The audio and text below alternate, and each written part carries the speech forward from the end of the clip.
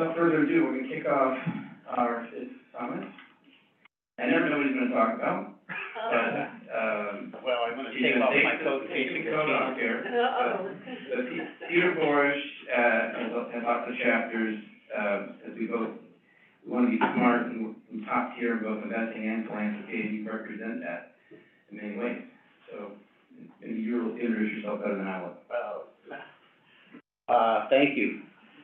So I'm really here, and most importantly, to try to talk about Robin Hood Foundation, which I'm a founding trustee, and NextGen Philanthropy. But I don't think that, given everything that's going on in last Thursday night, my hair was 100% blonde, and SVB came out, and so that was an issue. I'm also a little nervous because there's a pro sitting right in front of me, and so that makes it difficult speaking. So, how much time do I have, and I want to leave for questions? Really, 5 to 7. 5 to 7, okay, wow. I can speak quickly. Okay, first of all, show of hands. How many people think that the FDIC and the Fed and the Treasury and everybody did the right thing by SVB and First Republic? Okay, so a majority. How many people think that the administration's plan for student loan forgiveness is the right thing to do? 1, 2, so not that many. So it's pretty awesome. So here we are talking about philanthropy, but the main thing is right now we got philanthropy for the rich. So if you're really wealthy and you had a VC fund and you didn't have backup and you weren't reading the AK and everything, cool, we should get bailed out. But if you're a student and you're trying to better yourself and you're like one of the 2 receptionists that were here, and all of a sudden you're not making a lot of money, fuck them. So that, to me, is an issue, and one reason why the political aspect is difficult. So as soon as SVB went down, you know, the red team went into its corner. Oh boy, SVB is a woke bank, whatever that means. The blue went into its corner. It's all Trump's fault because we loosened regulations, but, you know, management sort of gets a free pass. That's not the way it's supposed to work. Now, I happen to be in favor of both because I think there's systemic risk and you would have had a further run on deposits. So last question. So then, what do we think the Fed's going to do today? Pause. Show of hands. Pause. 25 basis points. Anybody think 50 basis points? Even though the UK inflation number today was back in double digits. So, from a macro point of view, we have to think long and hard.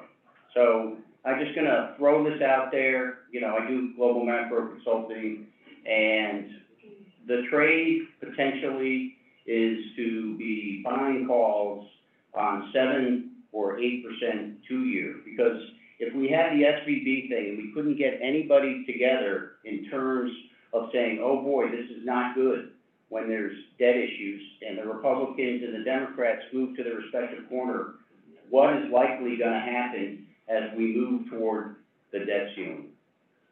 So if you believe in markets and everyone thinks, oh, it's just posturing, but we all know, or I think we all know, what happened at the end of Peter and the Wolf. Anyone want to get, everybody remember that? Who came? Nobody believed them, but who came? The wolf came. So this period here is particularly tricky from a global macro point of view. Now, how does that relate to philanthropy? Because in New York City, you came over here. It's the greatest city in the world, by far. And you can talk about positives and negatives, and everybody loves Florida. I don't see New York instituting a curfew because people are getting shot outside of Smith and Walensky on Ocean Drive in South Beach. So you can, there's reality and there's fantasy. And in my mind, that's a fantasy. But when you live in New York and you come here this morning, and you walk over, whether you came by the subway or you came from the train or you walked over and you got out of an Uber, there's four things that we see. What does Robinhood try to do?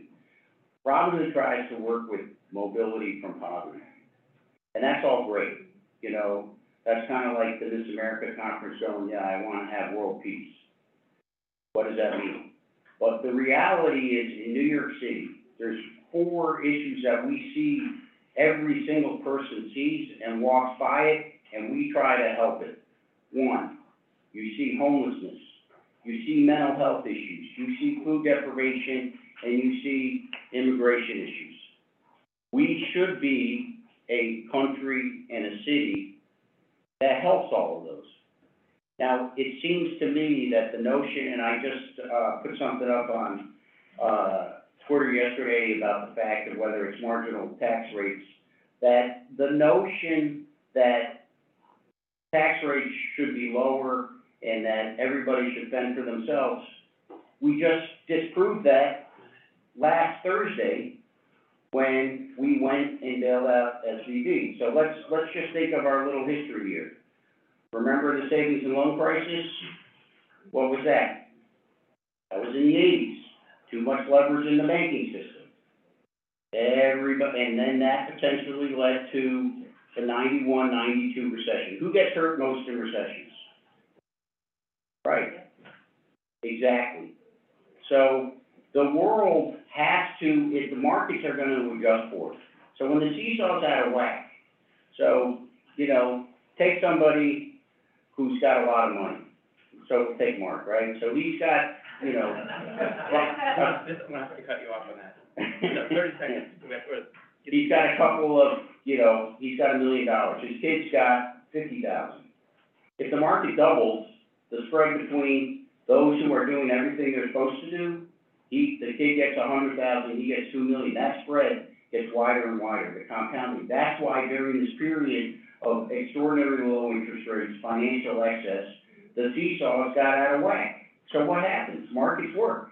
Now, if it goes down by 50%, he has 500,000, and the kid has 50, and that spread gets very much narrower. That's what's happening. That's likely to continue to happen. So when we're here in New York City, and you see that, those four issues, that's what we try to address. Now, Robinhood is a unique model, right? The board pays for the overhead. So therefore, every dollar you contribute is going to go out in the next 12 months to helping those who need it the most. And what we're trying to do, and we want to have more partnerships. And so Robinhood has to evolve, just like every business has to evolve. So when we started, what happened was after the 87 crash, Paul and I, we said, ooh, we could have some real issues here. So we're going to try to help Robinhood. We were like the first fund of funds, right? For the not-for-profit world, as the fund of funds industry evolved in the hedge fund world. With technology, data, and disintermediation, the fund of funds world and the hedge fund world has dissipated. It's done that somewhat in not-for-profits because people want to do directly.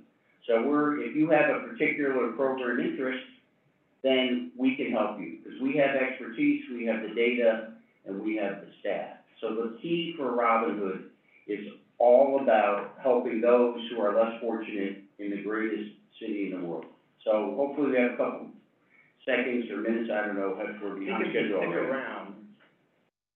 We're going to have the aggregate set of questions that will happen. I want Fiona to come and chime in, and then some others, but don't move. Don't move. A lot of pressure too. But all those points are well taken. So, Fiona, I think my colleague is going to share the screen. I'm going to move over here, so I'm not. You do have to move. So, Nessa, you can share your screen with what Fiona's going to. So just to keep everybody in their right early morning, I'd love you all to stand for a minute. Since we're all sitting down, I'd like, and if you don't wanna stand, then I'd like you to at least just think that you are taking a breath and think about the world and the trees and the spirit and all of us. And thank you, Mark, and everybody for being here. I've been an investor and I've learned what not to invest in. And that's really the greatest act, but one of the beauties that I've enjoyed is experiencing the rainforest. So is she gonna put it on? Is that? I think it's ready to go. It's ready. Go. Because. Man, I don't know, let people sit down. I can't see. Well, it's help. It's perspective.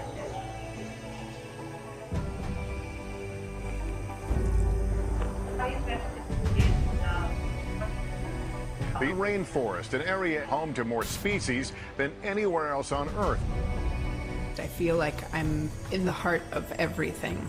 There's a thriving that is really powerful.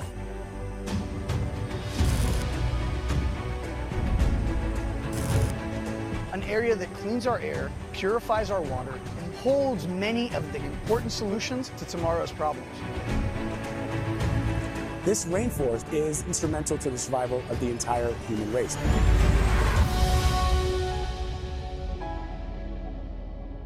Everybody's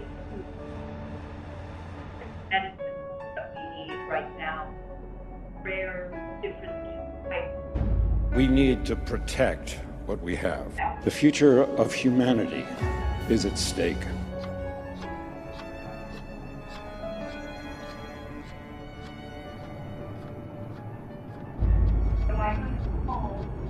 How can we monitor a large area of forests that would provide us with a view of the tropical forest functioning?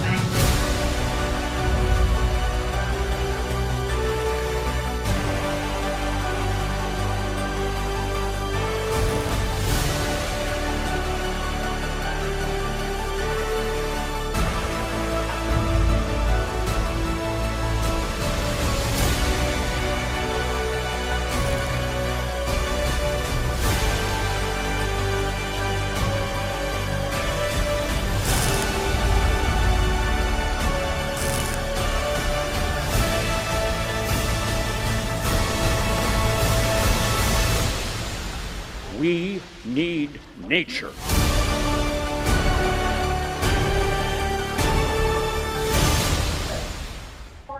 In my work, which has been as an investor, now in microfinance as well, that's how I was in 3 days able to put together one of the top teams with the question, where is data? I know we were just talking that we're gonna hear how data can be infiltrated, who can steal it, who can use it, greenwash with it, but this is actually a challenging competition.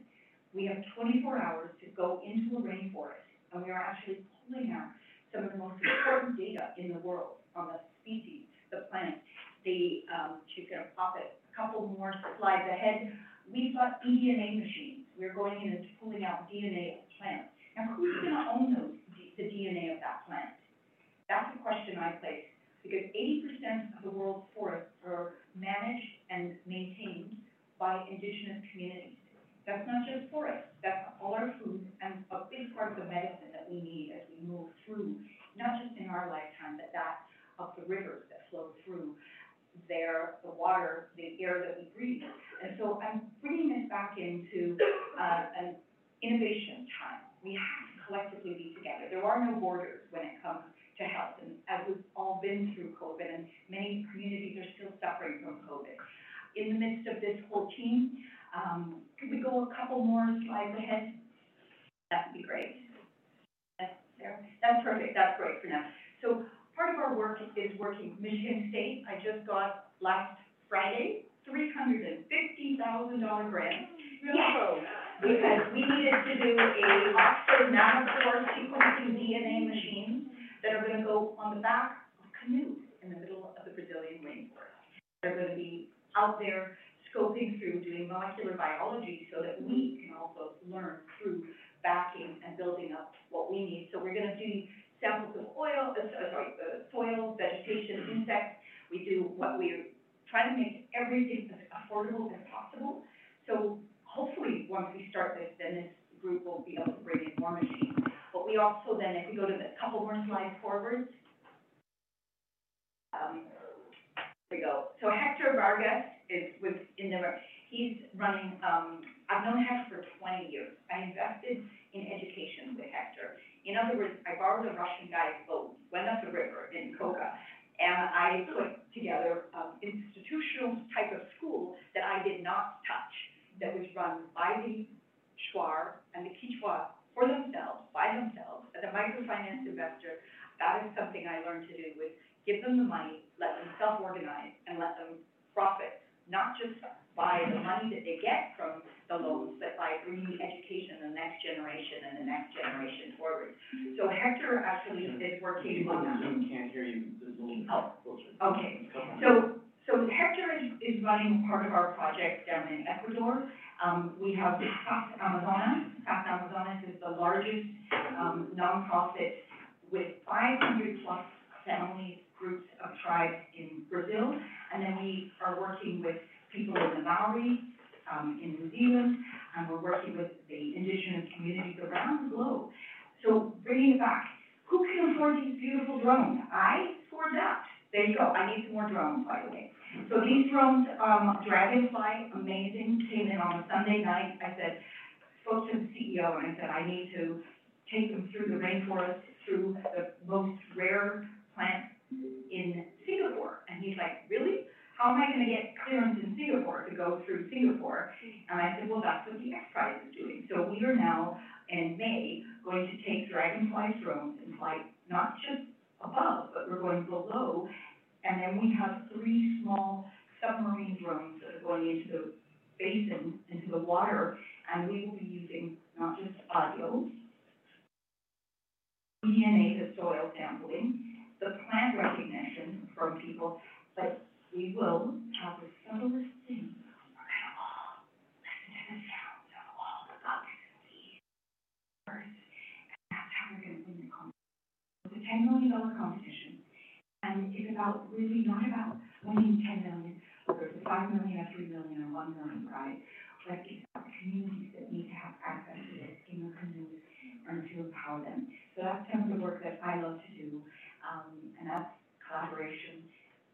Love to have support from others in any form.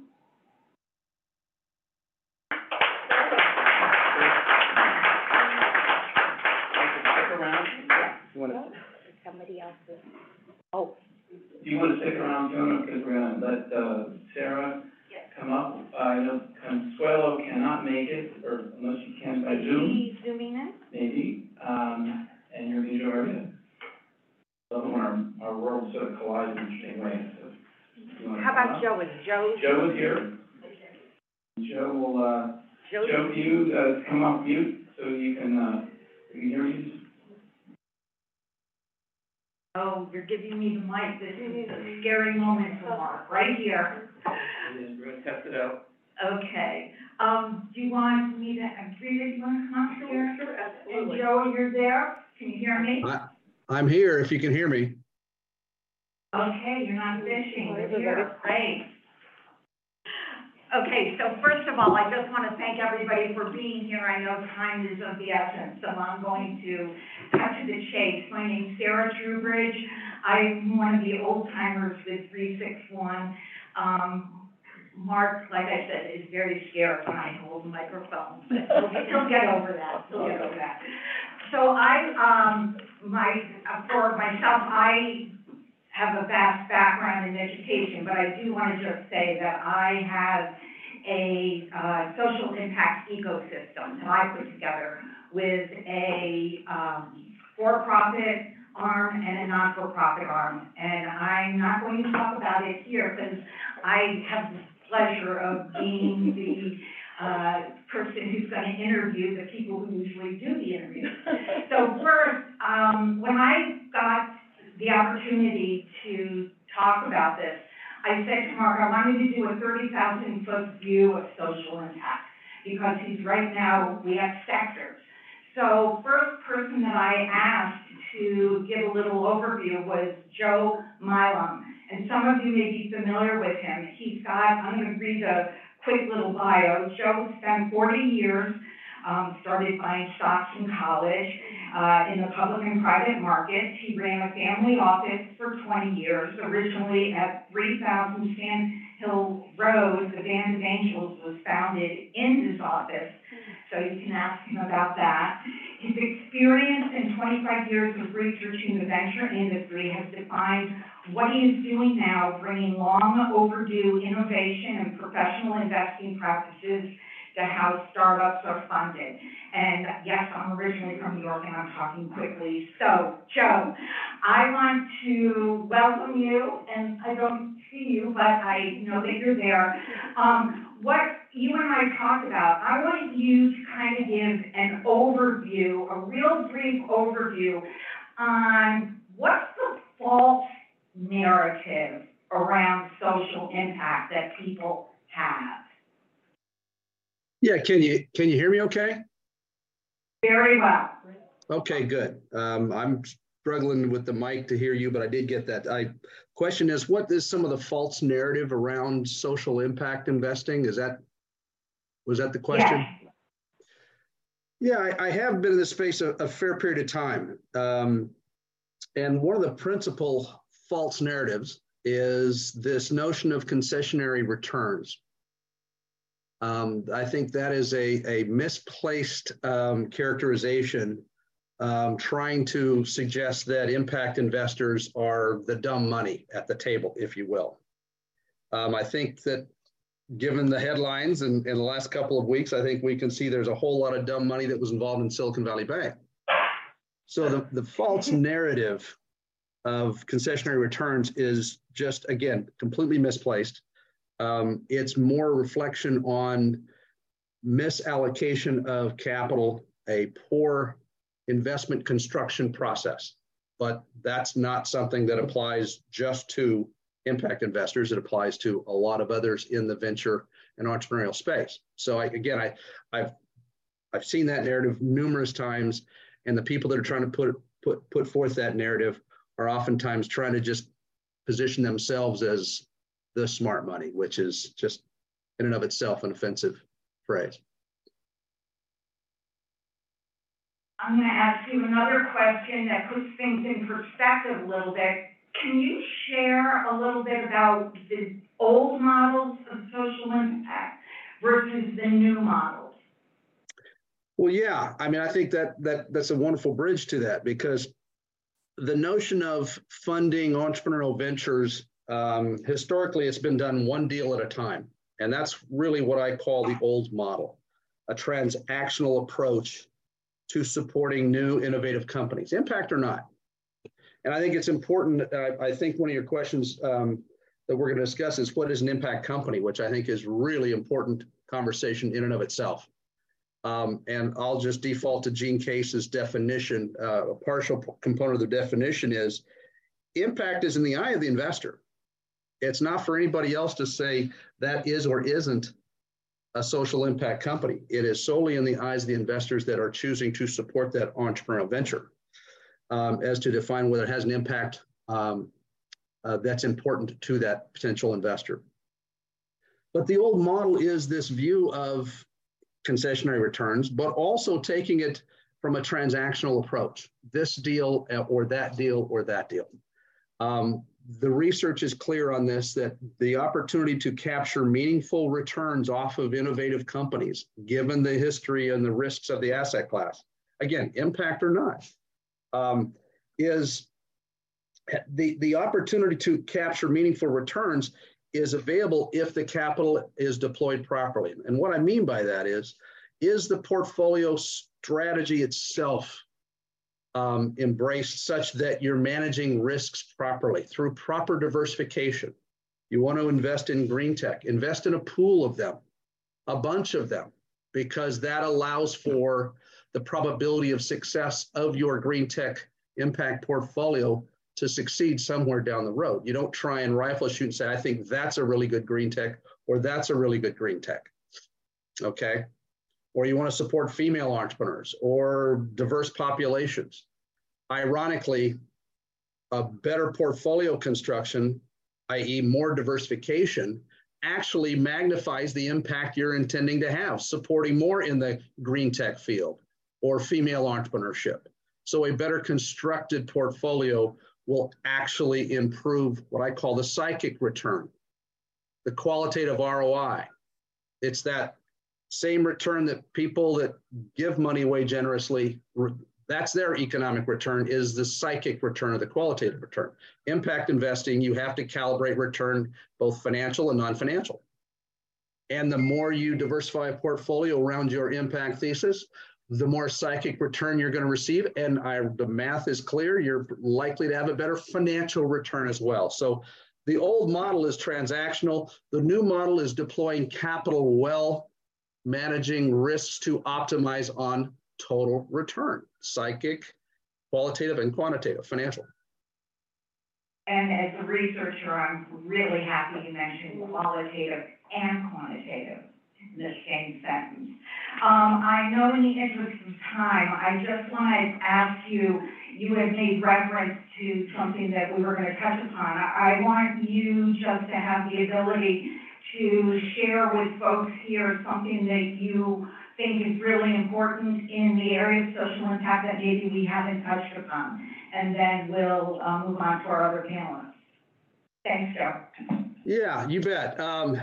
I think this new model is really a critical and important point to really emphasize. This new model of diversification, because families, family offices, wealthy families that are well-intended and want to deploy more capital in impact investing, they struggle because of, do we staff up and hire people to do the due diligence to do a transactional approach? Well, they already have the professional investment staff oftentimes that's comfortable with allocating capital to diversified portfolios. So they already have the in-house capability for that sort of the new model approach. And then just one last thing, which is a topic that it's hard to make it sexy, but it really is for nerds like me, is some overlooked tax incentives, particularly in the impact space, that are so important and can instantly de-risk impact investing, make you look like the smartest money at the table, smarter than most angels and VCs that are out there today, because they don't utilize these tax incentives. And the specific one to impact investing is called Qualified Small Business Stock, QSBS, under Section 1244 of the IRS code, QSBS Section 1244. That's the original QSBS law. Most people don't even know it exists. There are some folks that understand its newer cousin called Section 1202, QSBS under Section 1202. That's favorable treatment on profits. But the really critical one for social impact investing is 1244, which simply says you're willing to be part of the first $1 million going into a qualified startup. It has to be a C Corp, and they have to be in the business of making and selling something. That's all it takes to qualify largely. And that startup fails. Let's think of an impact company or an impact startup or green tech or female entrepreneur, diverse ethnicity. I love you, but we got to keep it moving. Yeah. If you invest, you can lift, and it fails, you can literally get a better financial write-off than if you gave an equivalent amount of money to a nonprofit. It's a better financial transaction to invest in an impact startup that fails than if you gave a similar amount to a nonprofit drawing attention to the same topic. Ooh. And if it succeeds, I'm sorry? That's a beautiful way to close with the giving money to one, even if it fails. I like that. Yeah, you either give them a fish or teach them to fish. Invest in an impact startup, and it's a better financial transaction than a 501c3 write-off if the startup fails. And if they succeed, you've got potential for tax-free profits, and you're having the impact you had hoped for. That's a no-brainer for impact investors, and it's just not talked about, not used, and it's low-hanging fruit. And you didn't let me down with not providing a fishing analogy, so thank you. Okay, I look forward to seeing you in person. Thanks, Joe. The other panelist who couldn't be here today, Consuelo Vanderbilt-Costin, she unfortunately got ill last night and she couldn't be here. What I do want to do, though, in her absence is read her bio, real quick bio, and I invite you to come and talk to me a little bit. I'm doing some work with her that I can elaborate on, but in her absence, let me just read her bio.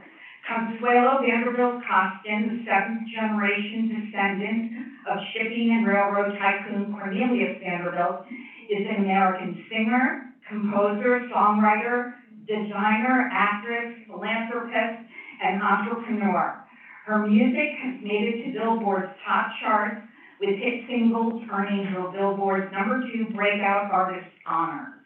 Consuelo is the CEO and co-founder of SoHo News, a member-driven social networking platform for creative professionals that has garnered thousands of memberships from globally renowned designers, artists, musicians, directors, dancers, makeup artists, and more. And so, again, we miss you, Consuelo, and I would be more than happy to share additional information or some of the projects that we're working on together. Now, Rita, who hardly needs an introduction and who puts me in a very nervous place as I'm interviewing Rita. So let me give you a quick, brief background if you don't know who she is. Rita Cosby is one of the most recognized and respected broadcasters in America, who has attained an extraordinary level of success in multiple arenas that few in the media broadcasting landscape has ever achieved. An acclaimed Emmy-winning TV host known for anchoring her highly primetime shows on NBC and Fox News. She's also a veteran correspondent, multiple best-selling author who is listed in 2017 and 2018 among the top 200 most influential authors in the world. Rita has secured exclusive interviews with more than 20 world leaders, including 7 U.S. presidents, and became the first American journalist to interview Pope Francis when she spoke to him at the Vatican about his historic Mideast Peace Summit. She's also currently chair of the game-changing Global Service Institute of Long Island University. And Rita, it is a treasure having you here and being able to ask you a few questions. The first question that I do want to ask you is, we're here actually to talk about your work with the Global Institute, and with such a varied background that you have in media, what brought you to wanting to do social impact? Well, first of all, thank you for having me here. I'm a little used to being in front of the mic, but it's nice being interviewed. I'm usually the one. First off, I just want to say thank you to Mark and also Michael State. Sorry. Bravo for what you guys are doing with Robin, but I know Wes, who of course is the governor now of Maryland, but you guys have done such extraordinary work, and Fiona too, beautiful, what you're doing. Sarah, it's wonderful to be with you too, with your background in education, and for me, as someone who has spent my life interviewing so many people all over the world, I was worried that introduction to Consuelo was me, because I can't sing, okay? That's the one thing I can't do.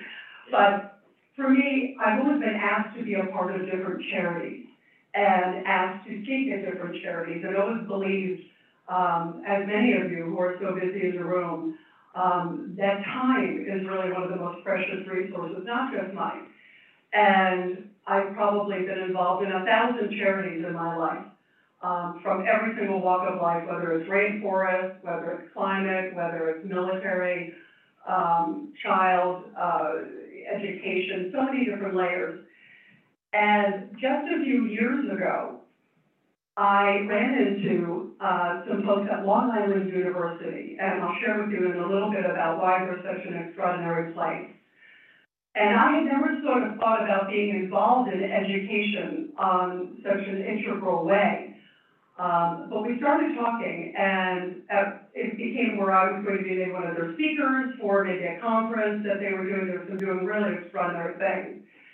And I said, there's no place, really, I was just talking with them as a friend, and I said, there's not really any place in America or in the world that really is sort of a consortium of charities that really is teaching young people and old, but particularly young people, especially as so many of you are focused on NextGen, about how to learn to get involved in charities that they believe in.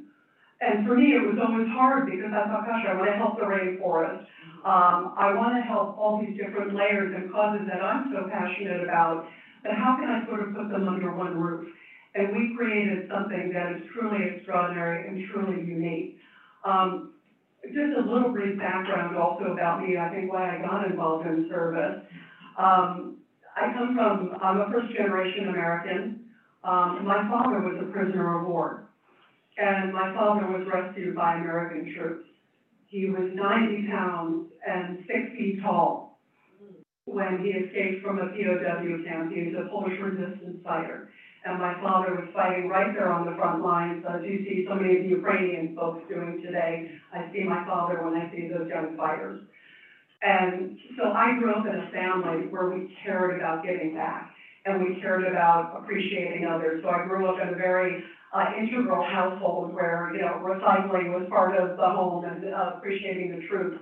I host the biggest telethon in the world for American troops. We've raised over $10 million to send care packages to troops all over the world. Thank you. But I've also probably helped raise hundreds of millions of dollars through my career just because I'm passionate about making a difference and grew up in a home where that was integral. So when I heard from LIU, we started talking, and I said, you have all these incredible things in your base, which we'll get to in a moment, but nobody is creating something that is a consortium, a main central place to teach young people these values of service. And there's a real reason to do it, not just obviously is it a great moral thing to do, but to also give them a heads up and a leg up in life. There are studies that show that if you have service in your background, you are 10 times more likely to get hired. Think about it, as you were talking about in the economy today. It is such a vital thing to have that on your resume. How many times do you have somebody who comes to you and they say, I want to do X and I want to do X, and you're looking at resumes. I get, we probably in television, I probably get thousands of resumes a day from somebody whose son or daughter wants to get involved in broadcasting. What's the difference? You look at somebody who has a moral purpose, which is clearly what all of you have here in the room. And of all things being equal on their resume, I am absolutely going to pick the person who's been involved in doing great charities like Robin Hood and doing other charities like many of you in the room, because it says something about their purpose. They've already made connections. You have changed a life. So there's some real great economic reasons to do it.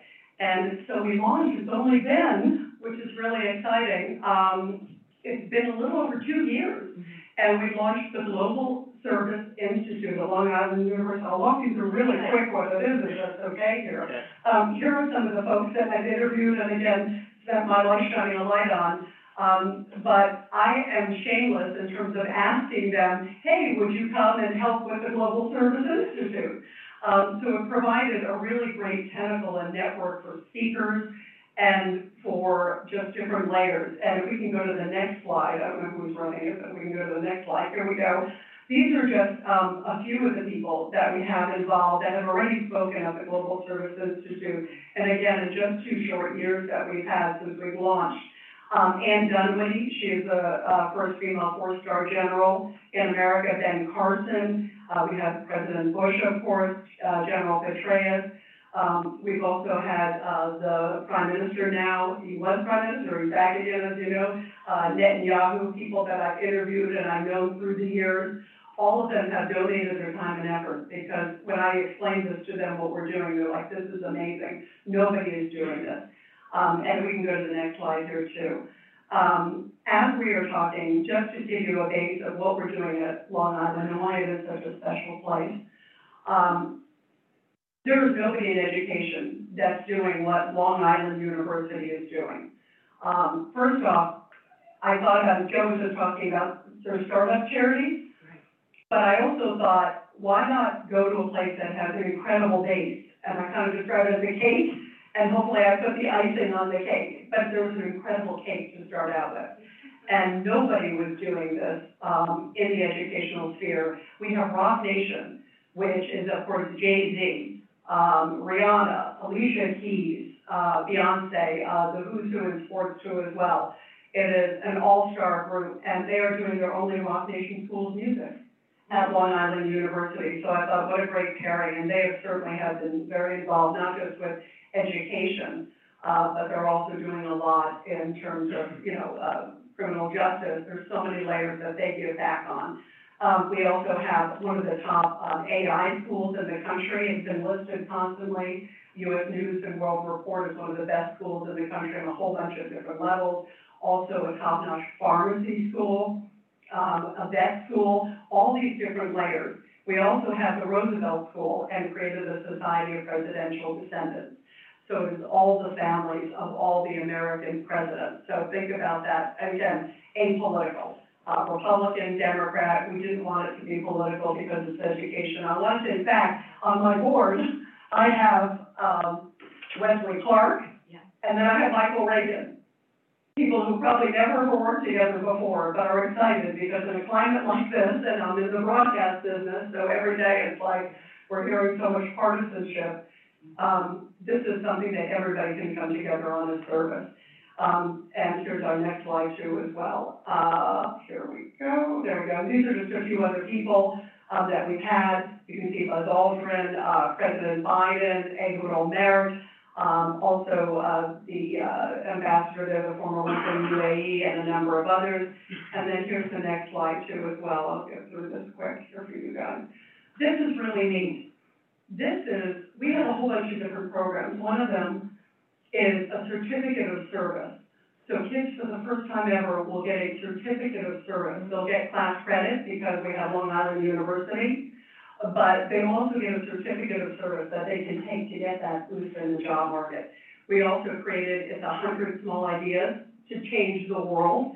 And we're bringing in basically Shark Tank folks, people that I know from Shark Tank, that will come and be judges for it. And we're also doing this, which I really love. We created the first global service app. It is the first ever of its kind tied to educational institution in the world where we're connecting people of service. So you put in like, I'm so-and-so and I'm in Africa and I want to help with the rainforest. Well, you type it in and it'll connect you either if you want to go over there or if you want to help with them electronically.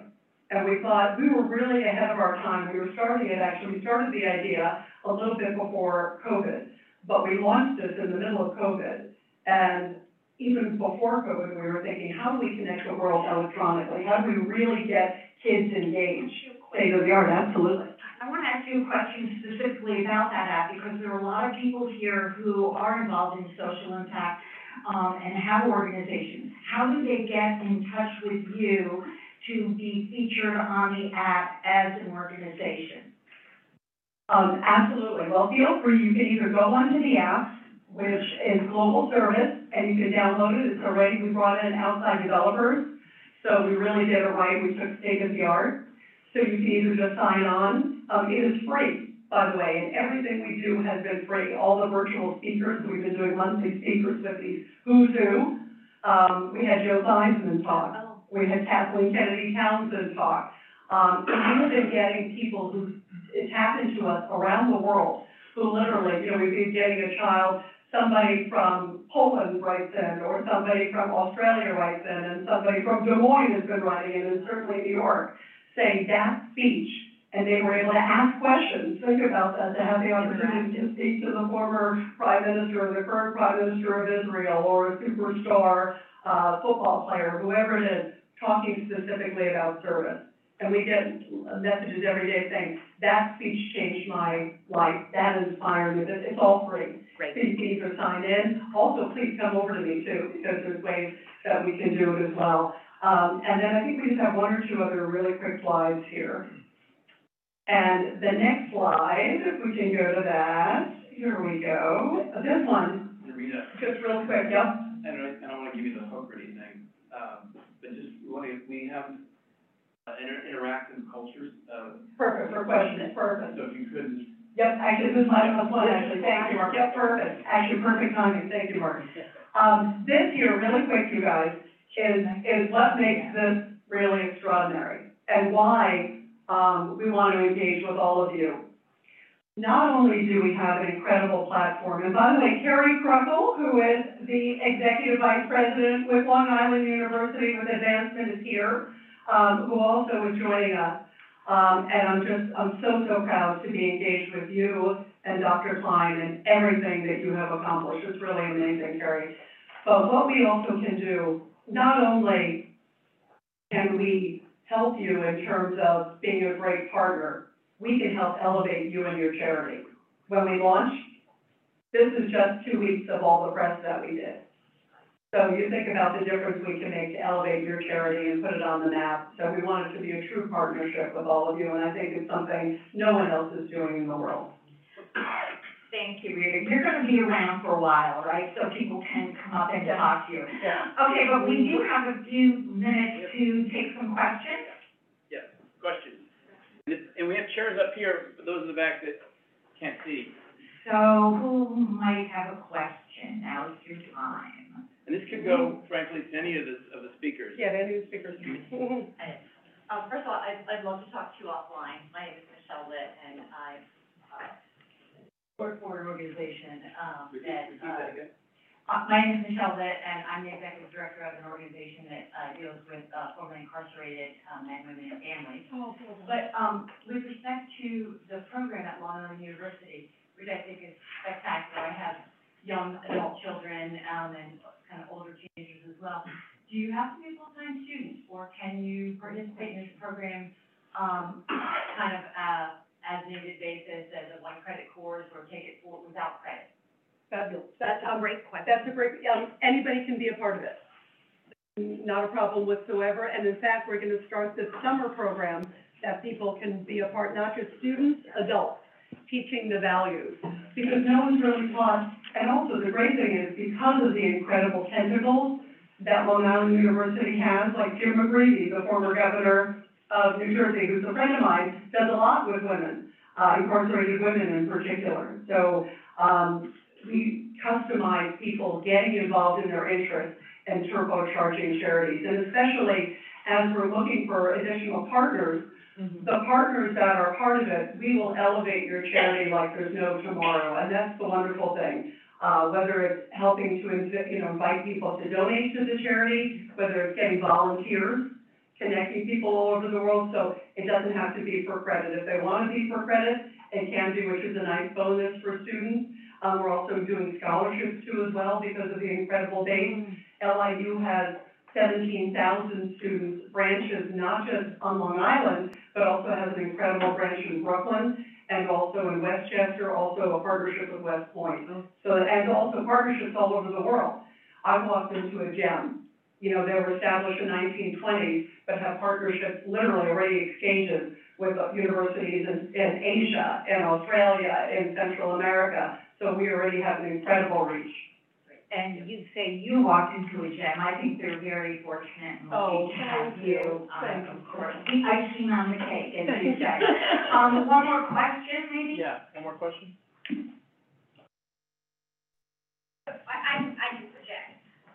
So obviously you're doing amazing work, but if you said like the top two things you need most as action steps from people in this room, what would they be? We're starting to look for partners. I wanted to have the cake, first, before we went out.